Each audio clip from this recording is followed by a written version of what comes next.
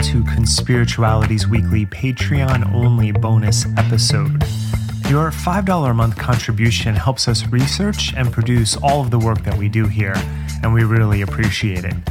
We do our best to respond to all messages here on Patreon and on Instagram at ConspiritualityPod. Thanks again for your support, and now on to this week's bonus. There's a big difference between supporting a child and indoctrinating a child. If a child says, "Hey, I'm trans," they don't need to be bullied. They need to be supported. They might need mental help. Notice he can't even say the word bullied. He couldn't get it out. I don't know his background. Maybe it hit a little too close to home for him. Maybe there's some transference going on there. I'm not going to psychoanalyze it, even though he feels fine psychoanalyzing an entire cohort of children by stating that if they think they're transgender, they might need mental help. Personally, I don't believe God makes mistakes and is like, dude, you're meant to be a girl, but I put you in a boy's body. Now we've moved into an even more fundamentalist version of Christianity. We're talking creation theory here. So God had created.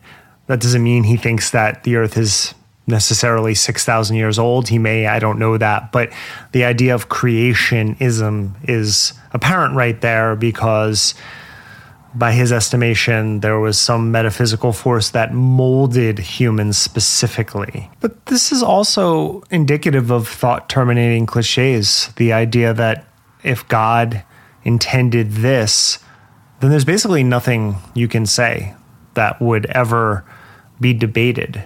It is what it is. And that's, again, where the binary nature of this comes in. Now, of course, research in biology shows, and in psychology shows, that there are no binaries here. We're not this species that was created as Adam and Eve. Nothing supports that on any level whatsoever. But we have these very old operating systems of both culture and neurology that dictate certain parameters by which we live.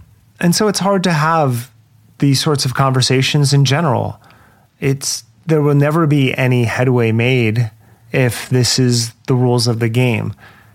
But there are so many holes in the argument. And here's one that is pretty close to home for me because he brings up something that I recently saw as well.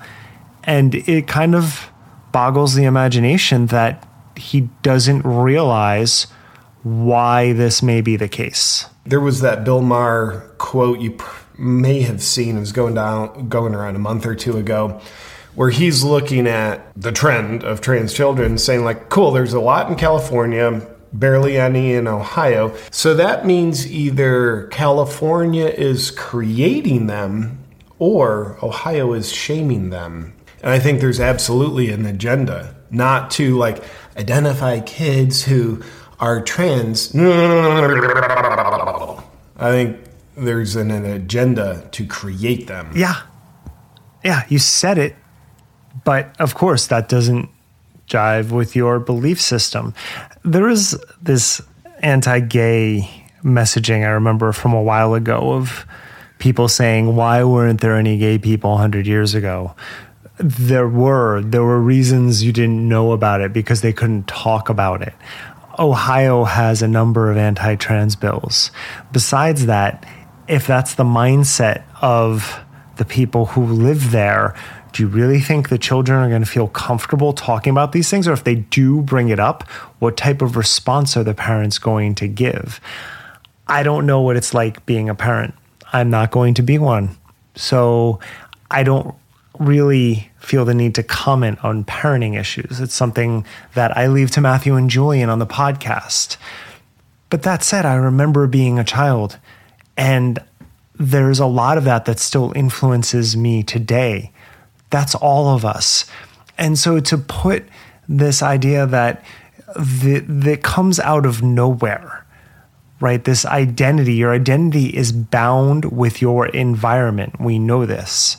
Where you live and the influences you have sometimes conflict with your psychology and your biology. Sometimes it supports it. He is going fully in the direction of conflict, not support, and saying that conflict is the right path ahead because supporting is some form of indoctrination or creation. What kind of conspiratorial thinking would create a nefarious agenda of parents wanting to create transgender children? Now, you might be able to argue that the support might be too much.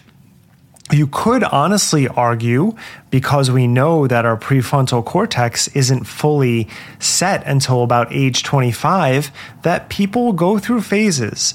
These are things that can be debated. I'm not taking a side on any of that, but we can talk about that. But to open up by saying that someone who expresses it might need mental health help, and then not to realize that the environment you're in matters. So there's probably a reason why more people in California feel comfortable expressing to their parents what's going on than in Ohio.